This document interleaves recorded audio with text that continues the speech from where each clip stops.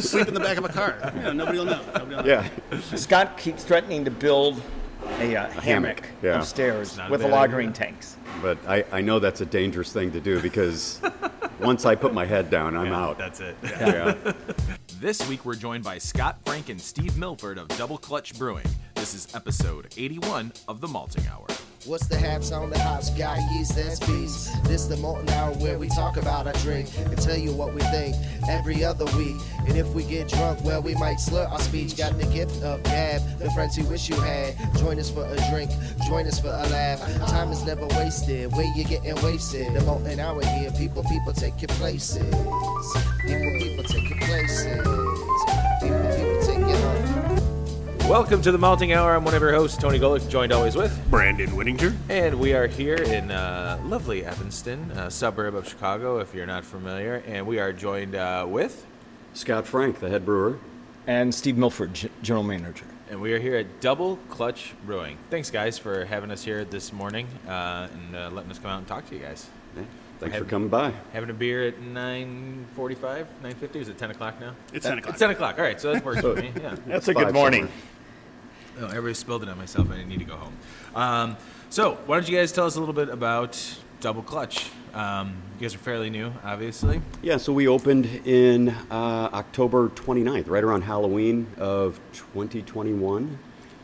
We were delayed by COVID, of course. Of course. And so we haven't even been open 6 months, but so far so good. I think the winter was a little tough.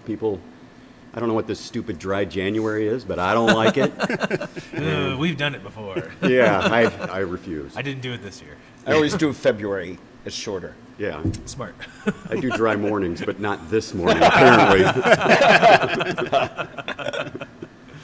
So how did Double Clutch come to be?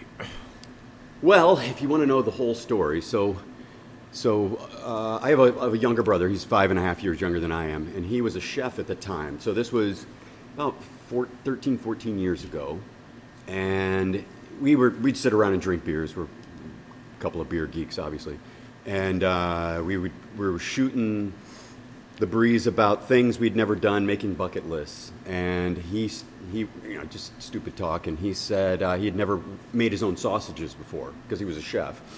And we went through, we'd never made cheese, pickles, bread, and beer came up. I said, well, I had a roommate once that made beer. I thought that was kind of cool. I'd never done that before.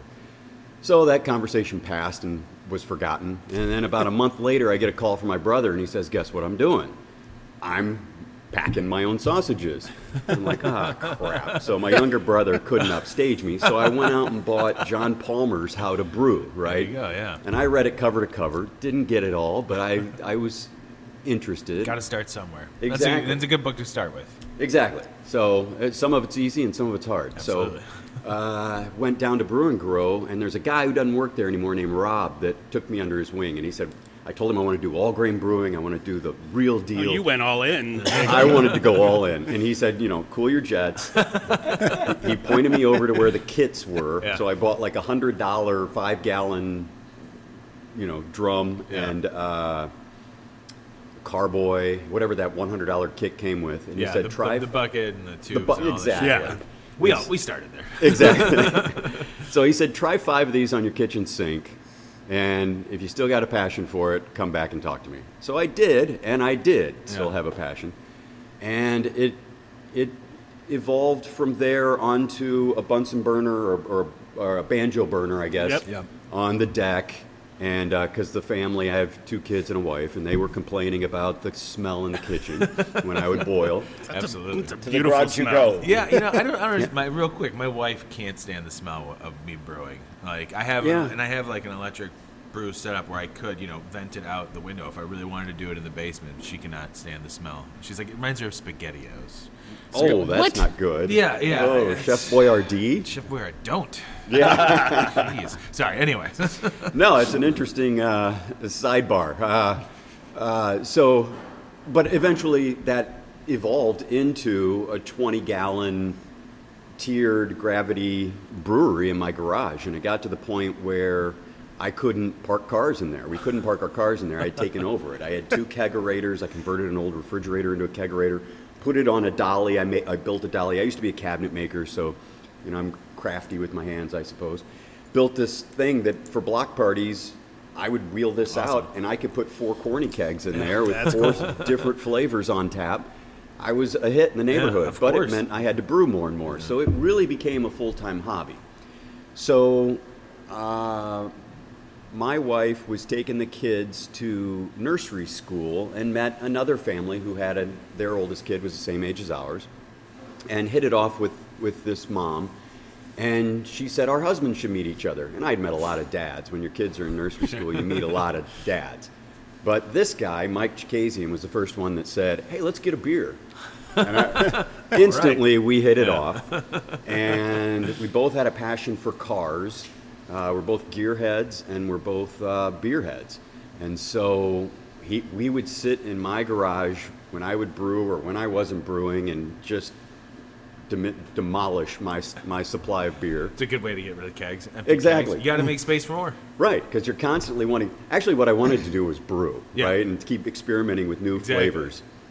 And so it gave us a great opportunity, and we would sit there and daydream about building a brew pub. So that really wasn't feasible for us. Had we done it, this would have been around, I don't know, maybe 2015. We would have failed because we didn't know what we were doing.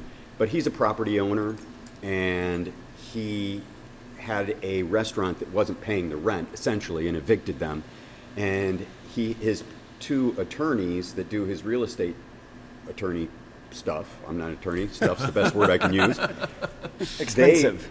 Expensive, yes. Yeah. So Exactly. they owned a couple restaurants. And so they said, hey, we can do a restaurant here. And they had the passion to do this Neapolitan brick oven pizza straight from, I don't know if it's Neapolitan or Neapolitan. Yeah. So they opened Napolito. Oh, wow. And it was a raging success. And then they opened Pescadero. So a very long story, slightly shorter, they now own 12 restaurants in the Chicagoland area. So once that became a network for them and they had all of the managerial staff and cooks and waiters and everything, servers, now this became feasible. Sure. Right. And they said, how could we spend a lot of money? Exactly. So it isn't any longer, but this was to date the most expensive project they had. Wow. I mean, look at all that stainless steel. Yeah, Exactly. I mean, this place is beautiful. Like walking up to it is, it's yeah, pretty. we Not to mention the talked about- cars. Yeah, Yeah, We I can didn't get even that. mention We the can cars, get I that, know. yeah. So that's their family's collection mostly. We do have guest cars that are shown here, but he has a very large collection of cars that make the rotation. Yeah, we're going to take a bunch of pictures when we're done interviewing and everything. So it'll be on Instagram and everywhere else. We can Just share the say- car book too. Yeah, it's about 86 cars. Holy Really? Yeah. Yeah. And each one has a description and a photograph that you'll see their plaques up for each car and That's super cool. gives a Yeah. little history of the car, and it's kind of fun. Love cars. That's awesome. Yeah. So you said that, so this became their most expensive endeavor, so to speak. Right. So how did that all then come to a head here? So we were talking about maybe scaling up what I had going in my garage, Just a little bit. just a little bit. But so we went around and started meeting with other brewers, and I did a short stint with Trevor Rose Hamlin at Old Irving. Yeah. Great guys. Andreas You know what? Biller was there. His name gets brought up a lot more than I think. Well, he got people gold for his expect. Beezer, Well, of his hazy course, IPA. That and- doesn't hurt. Yeah, and not he- at all. Not and he at all. got silver for his Dallas Kolsch. which is- Absolutely, yeah. Which was the other place I was supposed to go last night, but brother-in-law back Yeah. there didn't go. Yeah, exactly. I understand. Yeah, how we that actually happened. sat and talked with Trevor. Was it in December or January? It was December. In December, yeah. Yeah. That was a lot of fun. He's a good guy. Yeah, he and Will have Little been older. up here, and they're really good guys. And then I did, Mark Legenz over at On Tour. He was nice enough to bring me in, and I assisted him for like 3 weeks, and that really sort of got me on this scale. But yeah, I owe a lot to Trevor and Mark, and Andreas Biller, who's now at Great Central. He was at the time was Trevor's assistant, and he was fantastic as well. In fact, I still text all of them whenever a question pops up, of course. But But so we talked about scaling up that garage equipment and doing like, an $80,000 brewery. Sure. And so we were looking in that direction. We started visiting and talking to other brewers, and everybody we visited was buying more equipment. And we thought, what are we going to do with this, just pick a number, 3-barrel system that we built when we have to go to a 15-barrel system? And so we really started doing the math on what would be the most efficient size and how much would that cost. And then that required us to bring in a bunch of investors and partners, and so there's a lot of cooks in this kitchen, and and there are a lot of voices, but that's a good thing in a lot of ways, but they've given me a ton of freedom to do what I'm passionate about. And so what I'm passionate about are German lagers. So I was going to ask, because when looking at the menu, that's clearly what stands out. And one of the things that I thought was kind of funny was you guys had, I think, one hazy IPA. That's right. And it's such a short description, and I think that was very funny and very fitting, perfect. I reluctantly made that beer. I'm sure. No, I passionately made it. You made it with passion. But it sells extremely well, and we've canned it, so it's doing well. I mean, I'm a big fan of I like hazy IPAs. It comes and goes with me. I've also really have rediscovered my love of just regular West Coast IPAs. But as I was telling you guys earlier, I've said it on an episode before. I'm like, I don't really like lagers, but I actually do. I think it's been like the last 3 episodes. Yeah, I've stressed it over and over again. Yeah, it's been like since, I don't know if it was like December or January that I've come to realize how much I really do enjoy lagers, especially dark lagers. Absolutely. And let's face it, we all grew up on lagers. Absolutely. So, whether it was, the champagne of beers or it was Budweiser. That was my jam right there. It was mine too. And or PBR was another one that I went to.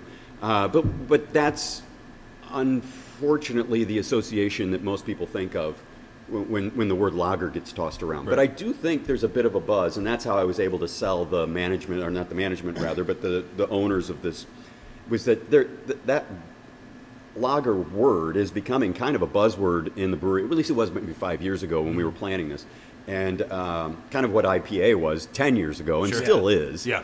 But it's amazing how many people come in and ask just for an IPA. They don't care what hop is in it. Just IPA. And the market for lagers, especially if when you're going that route, and I've said this before too. I mean, look at the success Dovetail's had. Absolutely, and Metropolitan. Yeah, I mean, 2 of those. I always start with Dovetail, and then somebody's like, "Don't forget Metropolitan." But yeah, both of those have been extremely successful, and just going with classic styles. And I think that's it's coming back in a refreshing way, because while I can drink, reminisce to when I had Budweiser and all that stuff back in the day. Like it's similar, but it's the stuff that's coming out now is just so much better. Yeah. It's cleaner, it's got more body, it's got more flavor, and I would happily drink that like over, a Budweiser or anything like that. Well, one of the mistakes that Budweiser and Schlitz and all of the big brewers, Schlitz was a big brewer until 72. One of the mistakes they did was they started using adjuncts in their product. And that's why I think coming to the Dovetails, the Metropolitans, and the Double Clutches is refreshing, is because they're all malt products. Yeah. And so you do get more flavor and body and characteristics. And that's why I say I like the German lagers. I didn't say American lagers for that specific reason, because you won't find corn and rice and corn syrups in our products. It just doesn't give the flavor and body that you mentioned. So yeah, I'm clearly enjoying the short beer that we're having. I am halfway through mine. It is very good. I'm really enjoying it. Well, good. We'll keep them coming. Sure. But yeah, and kind of to that point, the best beer I had, hands down, was when I was in Munich, Germany. Yeah, and I had went to Hofbrauhaus, sat down there, and I'm like, and my wife even said it too. She's like, you should drink like 2 or 3 liters. And I'm like, what is your problem? And then I was like, I'm the one that's supposed to be doing that. And then she was like, she woke up the next day, she goes, I don't feel like crap. Like, right. Like you get the buzz, you get, the fun times, but you don't feel so crappy the next morning. And that's a beautiful thing. It's a clean beer. Yeah. Right. And and there's no adjunct in it. There's very little water treatment in it. It's just a clean beer that leaves you feeling refreshed. And I heard an interesting quote about those. I can't remember who said it, but they said that a German Helles lager, and that's really what I've modeled mine after, Augustiner specifically, which is also in Munich. And but it should be so delicious that you have to make a conscious decision to stop drinking it.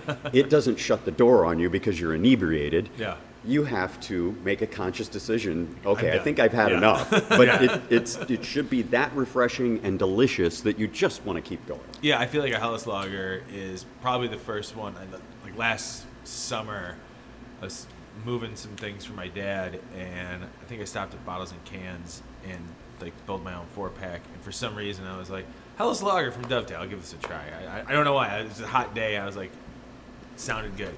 I feel like that probably started me on the path of getting back into enjoying lagers. And it's the exact I love that beer. Helles Lager is so refreshing, and that makes sense. Well, and when I talked about, I talked about talking to other brewers, Hagen was one of the guys that I did their tour twice. And, and he's got a cool ship, and he's doing a lot of spontaneous fermentation, and they're doing a lot of experimental cool stuff there, and they're both engineers, he and Bill, and they rigged their own lagering tanks, from what I'm to understand, from dairy equipment, and purchased some of it in Germany, and he even though I never worked with him, I've had a half dozen lengthy conversations with him about the process, and he was inspirational for me as well to be confident enough to go in this direction with this menu choice.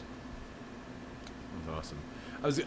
From the time that you were homebrewing, was there a certain style when you were homebrewing that you really enjoyed? Was it always lagers, or did you? I know you were talking about, experimenting, with other, I did a lot of IPAs, and I did a lot of West Coast IPAs. So I've been to Russian River, and I love Pliny the Elder, and I did my time in Michigan. I lived in Detroit, and I lived in South Haven, and I love Kalamazoo and Bells, of course, and I love the Midwest IPAs as well. So I did a lot of IPAs. One of my favorite ones was called an 8-ball IPA because it was 8%. So I wasn't afraid back in the day to make the big hoppy beers. But of course, I think all of us homebrewers, the challenging beers are the lagers. Yeah. The process is more challenging. The refinement is more challenging. They're really naked beers. There's nowhere to hide. Yeah. If you make a mistake, it's right there. Yeah. It's readily apparent. And so in my mind as a home brewer, the guys that could pull, the guys and girls, the women that could pull that off, we're always on a higher plateau in my mind. Absolutely. And that certainly doesn't demean all the advancements and experimentation that have been done with hoppy beers. But that's just the way I perceived it as a young brewer. I'm old, but I'm still young enough to maybe change my mind again. So who knows where I'll end up? Yeah, it's funny that it compares to the way you describe that, because it really, it is a naked style of beer. It's almost like baking and cooking. Baking is very precise. You can't. It has to be. That's a lot of science involved. That's right. Cooking, you can fix it along the way, and I feel like there's certain beers that you can brew where it's especially with adjuncts, and shit like that, stouts or whatever. It's a lot easier to, not easier, but you can be a bit more creative and a little looser with your method. Yeah, that's a safe way to say it. Yeah, I agree with that. I mean, if we mess up a batch of beer, the first thing that always comes to my mind is, we'll just throw hops on it. Let's dry hop it. Dry hop it. It's now a hoppy beer. Yeah. So I would agree with that explanation. Obviously, now we have a hazy IPA, and I've brainstormed with a couple of my brewer friends about process, and it is in itself a very complex beer to make. So I'm having a good time. That's what always thrills me about even styles that I don't appreciate as much. The process and developing a a beer. I mean, because really every step of the process is critical to its end result. And I really get off on that in solving problems. I agree with that sentiment of, especially with hazy IPAs. You know, the whole when I first made one, I didn't understand what I was doing. You know, of the whole like whirlpool hopping and all the double dry hopping and things like that. Until you finally figure out, you know, how you get that silky, smooth mouthfeel, you know, from like whatever grains you're using, oats and wheat, and then to experiment with the different hops, that became a fun process, you know, to figure out, you know, what flavors am I getting from these different hops. So that, I think that's where my appreciation for hazy IPAs, that's where that comes from. Right. Is like this, like all the different hops that you can, you know, extract different flavors from. That is a fun thing to try. So I do like those, but then I burn myself out on drinking them all the time, and it's bad. Well, and, I hate them again. Back to my age again, I get like sinus congestion from super hoppy beers. I get that too, actually, sometimes. Yeah. And maybe it's a specific hop. I don't know, but every once in a while I'll have one, and I'm like halfway through the beer, and I'm like, God damn it! Like, yeah. It's like, all right, It's fucking beer. time to do the Flonase or whatever. Like, Exactly. gonna do a neti pot. So not to transition, kind of talk about the brewery and the brewery as a whole, but like for Steve, how did you kind of fall into the mix here? I was lucky enough to be approached about the concept a few years back, and they were looking. I'd been at an Empirical Brewery, and they'd given me and they were looking to get someone to GM this role, and so I took the position.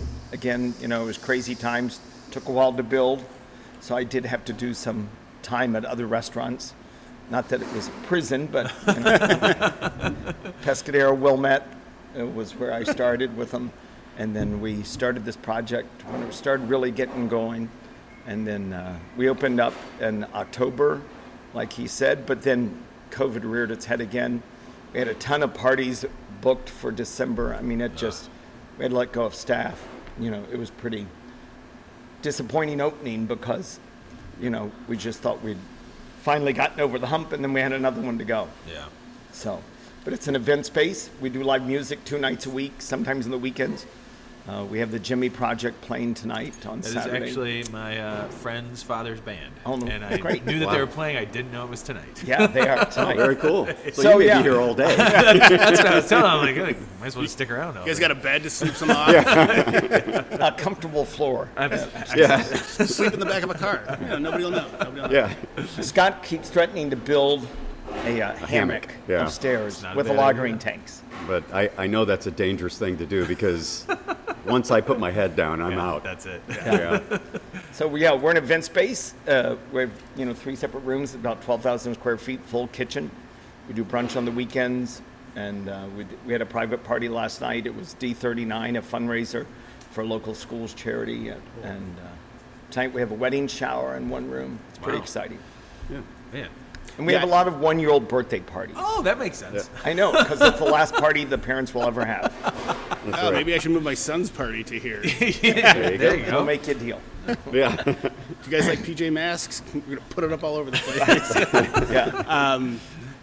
There was kind of a point you made, like how we all grew up kind of knowing that traditional style of lager. I don't know why it popped into my head, but like I have an almost 3-year-old son, and I'm like, he's going to grow up in a different world where there's so many different options. I'm like, his first beer probably will not be like a lager or something. It'll more than, because I'm a home brewer, so it'll more than likely be a home brew that I force him to help brew. It'll probably be our Imperial Cinnamon Roll Stout. Oh, yeah, hey, you never know. I'm intrigued by the name. Well, that sounds like Into the Trevor's. Void. What's Yeah. it called? Into the Void. Into the Void. Yeah, we were, because we're home brewers, we did we kind of had a homebrew club for a while, and we Make sure we're in the went show. out to Beautiful. Great Lakes Brew Fest when they used to allow Illinois home brewers to come in there, and Right. we served there. They had a voting system. We're a little biased because we were telling everybody that came up, hey, you got to vote for the best beer. Like, our beer won best beer in the yeah, entire voting, yeah. like over the big breweries too. I was like, this is awesome, and I'm like, it was like our word of. It was the Into the Void. Yeah, it was the beginning. Well, of that was our barrel aged Yeah, stout. yeah, yeah. So we had done we did a 15-gallon brew day. We all brewed the same recipe, but on 3 different systems in my backyard. And That was the fun only to try and difference just guess was how that was all gonna work. the only difference was they put cool. DME into Yeah. theirs. The ABV on theirs ended up coming out like 10.5%. Ours, everyone else's was around 8, and then we put it in a bourbon barrel that we procured for like a year. Wait, I'm sorry. You blended all 3 together in the bourbon barrel? Yeah. Blended all 3, put it in the bourbon barrel, let it sit for a year. Literally the first keg we pulled off, we brought to that brew fest, and it was a success. Yeah. So shortly after that, we were kind of spitballing, and we kind of had the idea. We had a friend, we have a friend that owned a bakery at the time where like they made these massive cinnamon rolls, and I was like, what if we just put cinnamon rolls in the mash? Yeah, we went And crazy. so we we took 4 massive cinnamon rolls, put them in the Icing mash, and all. icing and everything. Yeah, We stuck it in there, and then show you the guys best the part pictures. was after the mash was over, we drained the mash, we opened up the top, and we're like, the cinnamon rolls were still kind of in there. And here we are, like 2 fat kids just sitting there eating these like malted cinnamon rolls out of there. I'm like, it was the best thing we ever ate. Sure. It was actually really good. Yeah. So then we added like some Saigon cinnamon sticks Yeah. and like We made let your that own sit. vanilla extract with Buffalo Trace. Yep. Yeah. So yeah, I mean, and, That's crazy. And one of the things that we learned when this was also a time where we were trying to adjunct the shit out of everything. sure. Sugar, let's try and add it. We did cereal beers, and we learned that it doesn't do anything. It just adds a bunch of sugar to it. Damn you, Frankenberries. Yeah. Yeah, Like, Cinnamon Toast Crunch doesn't work either. no, we Well, didn't. that's Trevor's beer, Cinnamon Prost Crunch. That's one of our favorite beers Yeah. of all. We actually drank that beer that night we brewed. Well, the and it was that's funny funny. because we, at that brew fest, one of the beers that we brought we called Toast, and it was our cinnamon toast beer that we tried to put Cinnamon Toast Crunch in.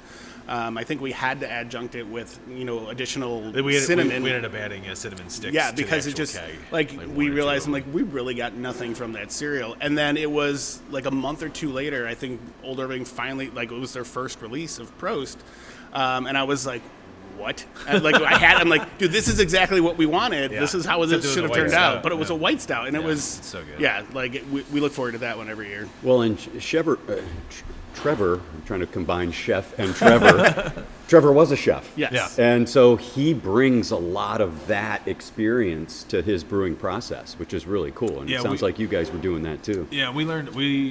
Trevor's story is pretty amazing, very Right. unique. That was one of the best interviews we ever did because Trevor, as you know, can talk, and we barely had to say anything, and it was in a good way. Like Right. it really was. We just sat there and would like just yes. Yes. It was it's so good. He's such a Yeah, good no, guy. he's a great guy. And then that day we got to try the cinnamon Prost Nitro. Yeah, Yeah, after that we was were done good. with the interview, so that was fun. That was another early morning. Let's have some beer. So, what else? Sounds like an early night too. Yeah, right. Yeah, it was. Yeah, I went home and they gave us a lot of beer too. That was insane. Yeah. So you talked about scaling up, obviously from your homebrew days. So I don't know if we actually asked this question. So what size system do you guys have here currently? Well, it's a 15-barrel brew house. Okay. And it's a 3-vessel system. And what we did, because the intention was to do these relatively complex malts, we combined our mash tun with our brew kettle so that we can apply step mashing and heat to the mash nice. cycle. So we go through pretty complex mash routines. We have a computer program that sets those profiles for us. Nice. And each one runs anywhere from 90 minutes to 2 hours just on the mash, depending on what style you're doing. But that gives us the ability to do proteolytic rests, even though we don't do those with this malt, but we can do the ferulic acid rest when we do our Hefeweizen, which will be coming back out next week. And so it just gives us an opportunity to do things. So like I can spend time in beta amylase and alpha amylase, which is nice. Yeah. So like for that hazy IPA, I like to get a lot of alpha, but I need some beta, right? So it's nice with this program. I'm able to sort of sweep through beta. That's awesome. And then rest in alpha, which is a nice way to do it, because most brewers are doing a downward Right. infusion, right? So you're just picking your temp, and then you can, if you want to start in alpha and end up in beta, you can do that. It just takes a long time. Right. So, and then we do have, if you look up above, we do have our horizontal lagering tanks. So all of our lagers can sit upstairs for, depending on the style. The Maibach was up there, I think, 10 weeks. The Wow. Doppelbock was, I think, 12-week beer. So,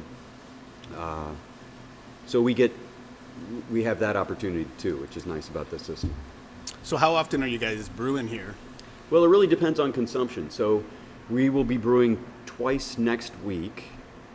We have an event coming up for Meals on Wheels, and I spoke with Deborah, who's, I don't know what her title is, maybe CEO or something, but I communicated to her kind of off the cuff that, hey, we could do a special beer for your event.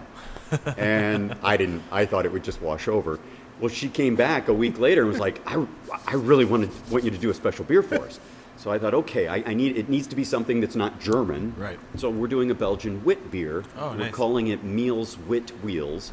We did a full 15-barrel batch of it. That's awesome. And the proceeds will go to, a portion of the proceeds will go to Meals on Wheels, which is just around the corner here in the 5th Ward in Evanston. So Awesome. So it's a little way to throw a bone back to the community. And they were one of the first events that Bert booked here, which we're very excited to be, a good neighbor. They're just up the street, so. That's awesome. yeah, and she's great. She's into the blues scene, so she comes in on Thursdays and listens to the blues. She's got a good band lined up. I forget who it is, but pretty big name. I think you mentioned it. Maybe it was with the hazy. Did you say you canned it? The hazy, yes. Yeah, So, the little juice coupe. Did you can it just to release here, or do you guys plan We on can doing sell those, but We're not distributing them yet. We will. We just did it was the first time we ran. We did what? 800. 800 cases. We did 34 cases, and those are 4-packs, 16-ounce 4-packs. And we did 34 cases of 3 different flavors. So Like we did the 12 and a half alt beer, barrels, the yeah. Helles, and the... alt beer. The alt beer, the Helles, and the little juice coupe, the hazy IPA. Okay. We just want to see how it did. Nice. And the sales are good. We learned a lot. We'll probably do twice as much next time. Right. Went fast. We used Ironheart. Well, it's going quick, but Yeah. we just wanted to see, make sure the product held up. Sure. And we learned some stuff. And Yeah. it went much smoother than I expected. So yeah, we can do more. Yeah, especially with hazy IPAs. We've talked about shelf stability before. With we were just at Goose Island. We did a thing with them for their. They were talking about how the process for certain juicy IPAs, hazy IPAs, the shelf stability is tough because That's right. how the beer is made. Some breweries can get away with it because it's not on the shelf for very long, and then others, when you mass produce it, it has to sit. It's going to sit on the shelf for a little bit because there's a lot of beer going out there. That's right. The more you make. So yeah, that's interesting. You guys chose to put that one out, but you guys are doing it here. People are buying it. It's not sitting on a shelf somewhere. It's sitting here at the brewery and going right out to. Yes, That's right. That was the plan, yeah. And so we are in the process of getting a new distributor. So we are hoping that you will see these products on shelves, but we're working on that. Good. That's awesome. Well, you just brought us some more beers. What do we got here? The Helles Lager. Yeah, I was hoping that's what it was going to be. Nothing like a couple beers first thing in the morning. I love this. Yeah, and that was, so when we initially started talking about this, that was what I thought would be our marquee beer. It's really good. And actually, that's a nice. I'm glad we started with darker, going with the Schwartz beer, and then to move around to this. Not that I wouldn't appreciate this, but I feel like I'm appreciating it more to go from something that was a little maltier, a little heavier, to something that's very light, kind of fruity, refreshing. It's very crisp. Yeah. This is good. Man, did you say you canned this one? Yep. We did, yes. Do you guys still have cans of them here? Yep. We do. You might have some in your car. I When was you gonna visit. say, I have to grab some. I'm hanging out with my cousin tonight for his 40th birthday. So nice. Perfect. there we go. Some birthday beers. Sorry, man. I'm not hanging out with you. That's right. I see you enough, Wait, you're not going to be here? right? I should just bring him back over here. Yeah, you can see Dana's It's not a dad's terrible dad. idea. Let's see. Where are we at? So, do you have some of your No, Okay. We're, this is the fun part of editing where I have to go back and cut out the parts where I go, So you guys are here now. Since you guys are fairly new, for being open, I guess it's kind of crazy to ask this question, but I kind of feel like it's a good way to wrap everything up. What are the plans for the future? What do you guys see happening, or what are you guys planning on doing? Anything else? Or you're just kind of riding with what you guys got now? And well, I think Evanston's been extremely supportive, and Absolutely. We're finding a good niche with locals. Of course, we want more people to know about us. Sure. So we are doing a few beer events here and there, and and like Scott mentioned, we'd like to distribute, but the use of the spaces we're figuring out with live music and beer events, and we're starting to work on our first Oktoberfest for the fall. Awesome. We have a lot to do, but we have a lot of, I guess, hopes and plans that we'd like to try to pull out. And we'd like to be a mainstay, a big place to go.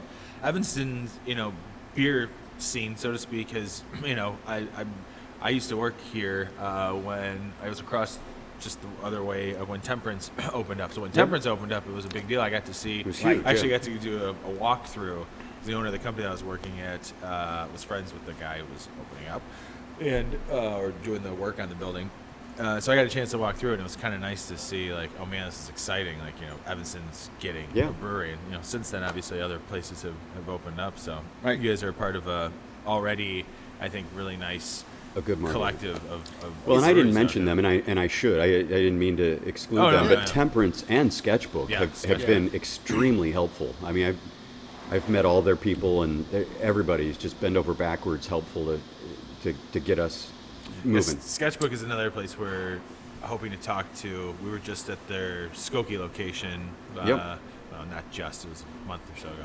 But that location is awesome. It's so nice. Really cool. It's so nice. I mean, I love their little tap room that they had. But Caesar, I mean, couldn't have been nicer. I've worked some beer festivals with him. When they first opened up, I actually have a very old, wooden Sketchbook tap handle that I got from working the festival with them. So it's kind of cool. Very cool. That's nice. But they're all good guys. Was it Skokie or Evanston? I have the faint memory of being dry for quite some Evanston time. was. Evanston. That's why Temperance. That's where their name came from. Yeah. Yeah, I just remember it was like a barren wasteland. And right. Like stuff, right. Even for bars, it was like, there was stuff in no Skokie, alcohol. and then across the border, it's like, no. Yeah, well, Howard Street is the border for Evanston and Chicago, and one side was dry, I mean, just back in the 70s, right? Mm-hmm. And then the other side was wet, I guess is the opposite of dry. Yeah, that's a good point. Never really thought about that. So what, just kind of talking about the experience here, so what can people expect as far as I think you said you guys have a blues night? We have trivia on Monday. We have drag queen bingo on Tuesday. Sweet. Yeah, it's pretty crazy. Muffy Fish Basket is her name. Yeah. And that's the best name. Yeah, it's a hoot. That is hilarious. And then, like you said, we have the music we're doing every Wednesday night and Thursday now. And then events when we have private events or, we take reservations for 10 or more. Just a lot of people doing parties and stuff. So, yeah. We open the rooms as needed. So as far as beer goes, somebody's coming here for the first time. What do you recommend they start with? Well, I got a story. Oh, good. You can edit this one in there somewhere. So for my 50th birthday, we, of course, I'm 56, so this is a few years ago, but we did Oktoberfest. So my birthday's October 2nd, so it just fit perfect. We did a little early celebration, went to Munich, did Oktoberfest. There were 10 of us. There were 5 couples. But what I really wanted to do was go to Bamberg. So Bamberg's about a 2-hour train ride north. It's still in Bavaria, but it's in the northern part of Bavaria. And it's in an area called Franconia, because a lot of Franks live up there. My last name is Frank, so I felt right at home. There you go. But Bamberg, if you don't know, is famous for its smoked beers. So, in the malting process prior to indirect kilning, every beer had a smoky characteristic to it to some degree. And because that's how they dried the malt, right? And so in Bamberg, they still honor that old tradition, and they make smoked beers. Most people know Ex-Schlenkerla, and they're Märzen, but Americans associate smokiness as like a Baltic porter might be smoky. They associate it with a dark color. So we were there. I had a list of breweries I wanted to go to. We went to, and Faisla and Special are right across the street from each other. And Special, we went to Faisla, their beer was good. It was German beer, it was good. Yeah. But Special was closed, they weren't closed, they had a private event, so we weren't able to see it on Saturday. We were coming home, or taking the train back to Munich rather, on Sunday. We had a noon train to catch. So I wake up, my wife's still getting dressed and ready to go. I'm packed. It's about 10 a.m. and I said, I'm going to swing by Special and see if I can get a picture or something or see a menu. Well, I get to Special and it's open. Not only is it open, it's packed. And everybody's sitting at long beer hall tables drinking a Helles Rauch beer. I'd never heard of, seen anything like it. It was as clear as the Helles you're drinking, as bright, but as smoky as any smoked beers you'd ever have. Wow. You'd ever had. I immediately, when I got home, started working on that recipe and getting the ratio of Pilsner malt to smoked malt, and not going overboard with the smoke, but not because it becomes too astringent. Right. You need some sweetness to balance it out. Getting that recipe right was a real challenge for me. So you ask, what can people experience when they come here? Our Helles Rauch beer. So I don't think you will find anything quite like that anywhere else. It's truly German.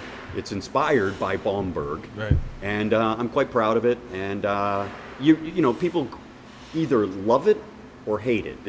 There's not a lot of gray area in between Sure. those two positions because it's smoky. Yeah. But if you don't like smoke, it's like yeah, so give that one a try. We'll line you up. You got to run the rail before you leave and try every flavor. But Okay, if you say so. but that's where that style came up, and I think it makes us unique. That sounds awesome. no, and I'm glad you said that too, because I remember reading the description on the website, and I go back and forth, and it's not that I don't love smoky beers. You know, I would prefer this, but I do love when they're done right. Yeah. And especially if you're following, you know, trying to stay true to the process, you know, from Germany, that's pretty awesome. And I am excited to try that. As soon as you said that, I was like, yeah, you got to go that route. We usually give that on the tours. You get a flight when you do our brewery tours. So that's one that people always... I saw that. Yeah, I saw try. the ad for the brewery tour. It sounds kind of fun. So anybody in the Chicago area, come here and also do the brewery tour. Yeah, Second so and you fourth get- Saturday. There you Yeah, go. the second and fourth Saturday of every month, and you get 4 beers. It's not just you don't get the flight at once. You get 4 beers. So we start with the Helles generally, and then we'll move to the Schwarzbier, and we talk about the different types of malts and the malting process, and then we go through a step-by-step, quick run through of the brewing process, and we talk about the hops, and of course then we bring in the hazy IPA. And we finish with the Rauch beer and my lovely story from Bamberg. Actually, before we wrap it up, did you get a chance to try the beer when they were open? When you stopped over there? Especial? Yeah. Absolutely. Okay. I think he Oh, missed yeah. his train. Yeah. Yeah. I know. I missed the train to Bamberg. I made the train home. I thought you missed the train because you had too much fun. The night of Oktoberfest, I didn't find my way back to my hotel room until about 4 a.m. and I missed my train the next morning. Sounds about right. Yeah. Sounds like a good time. I was gonna say it sounds like a successful Oktoberfest. It was. I succeeded. Well, we could sit here and keep on talking. What we like to do though is maybe come back sometime in the near future Absolutely. and have another conversation, catch up with you guys again. This has Sure. been a lot of fun. We're happy to finally made it out here. We're happy that you guys are here in the greater Chicagoland area. It's awesome to have another great brewery that is so close to us. I feel like living in this part of Illinois, Chicago, we're really lucky. We're really lucky absolutely. with how many breweries, good breweries, and not even just breweries, but Yes. how many good breweries are around. And it's a community. It really is a community. It is. From like just you saying, people that you've reached out to and talked to, and everybody is so supportive. It's a really solid community, and we're very lucky, and we're happy that you guys are a part of it, and to have another stop, for me to go to in Evanston. Yeah. Thanks, man. Appreciate I always think competition makes a better product. Absolutely. And while I don't get the sense that I'm competing with any of my fellow brewers, they've all been bend over backwards helpful. But when they come out with a product that raises the bar, I feel I need to as well. And we are blessed in Chicago to have a lot of people raising the bar. Yeah. There's a lot of good beers here, and that keeps a brewer on his toes, and that's a good thing. Absolutely. Yeah, that's the best thing I've noticed about the Chicago breweries. And I don't know, maybe it's like that everywhere, but I just feel like, everyone's had their hand in, one brewery or another before they start their own. And That's right. it just creates that camaraderie. Yeah. That works. Yeah. Maybe we don't need a third Yeah. beer. Yeah. No, I mean, it's just great that how everyone we talk to, there's nothing but compliments. And I don't Right. think I've seen that in many other industries. So it's very cool to see that, that still carries on. So. Yeah, I totally agree with that assessment. I mean, it's almost shocking that, here we are, technically I think we were the 5th brewery, because there's Smiley Brothers and Peckish Pig that we didn't mention. Right. Yeah. And no one shut their doors to us Yeah. and saw us as a competing market that was going to be taking part of their share. No one treated us that way. They all were happy to help us in any way they could. So it's awesome. amazing.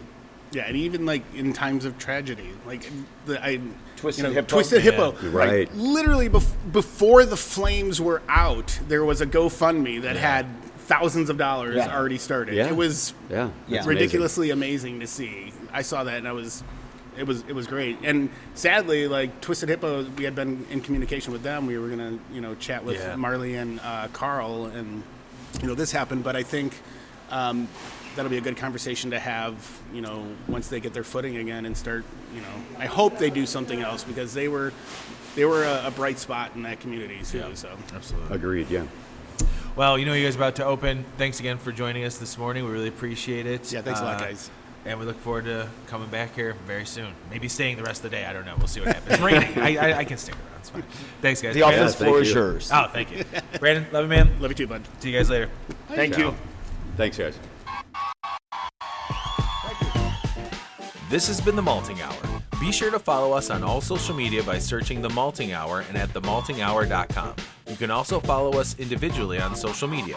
Brandon can be found on Instagram as BMDub81, on Twitter, BDub81, and on Untapped as BDubDrinksBeer. Tony can be found on Instagram and Untapped under Asa Phelps Chicago, on Twitter, The Asa Phelps Chicago. Clark can be found as Clarkowski on all three. Dan can be found on Instagram as hip__hops and hip hops on YouTube. Be sure to subscribe, like, and rate the show on your preferred podcast listening platform. Until next time, cheers from all of us at The Malting Hour.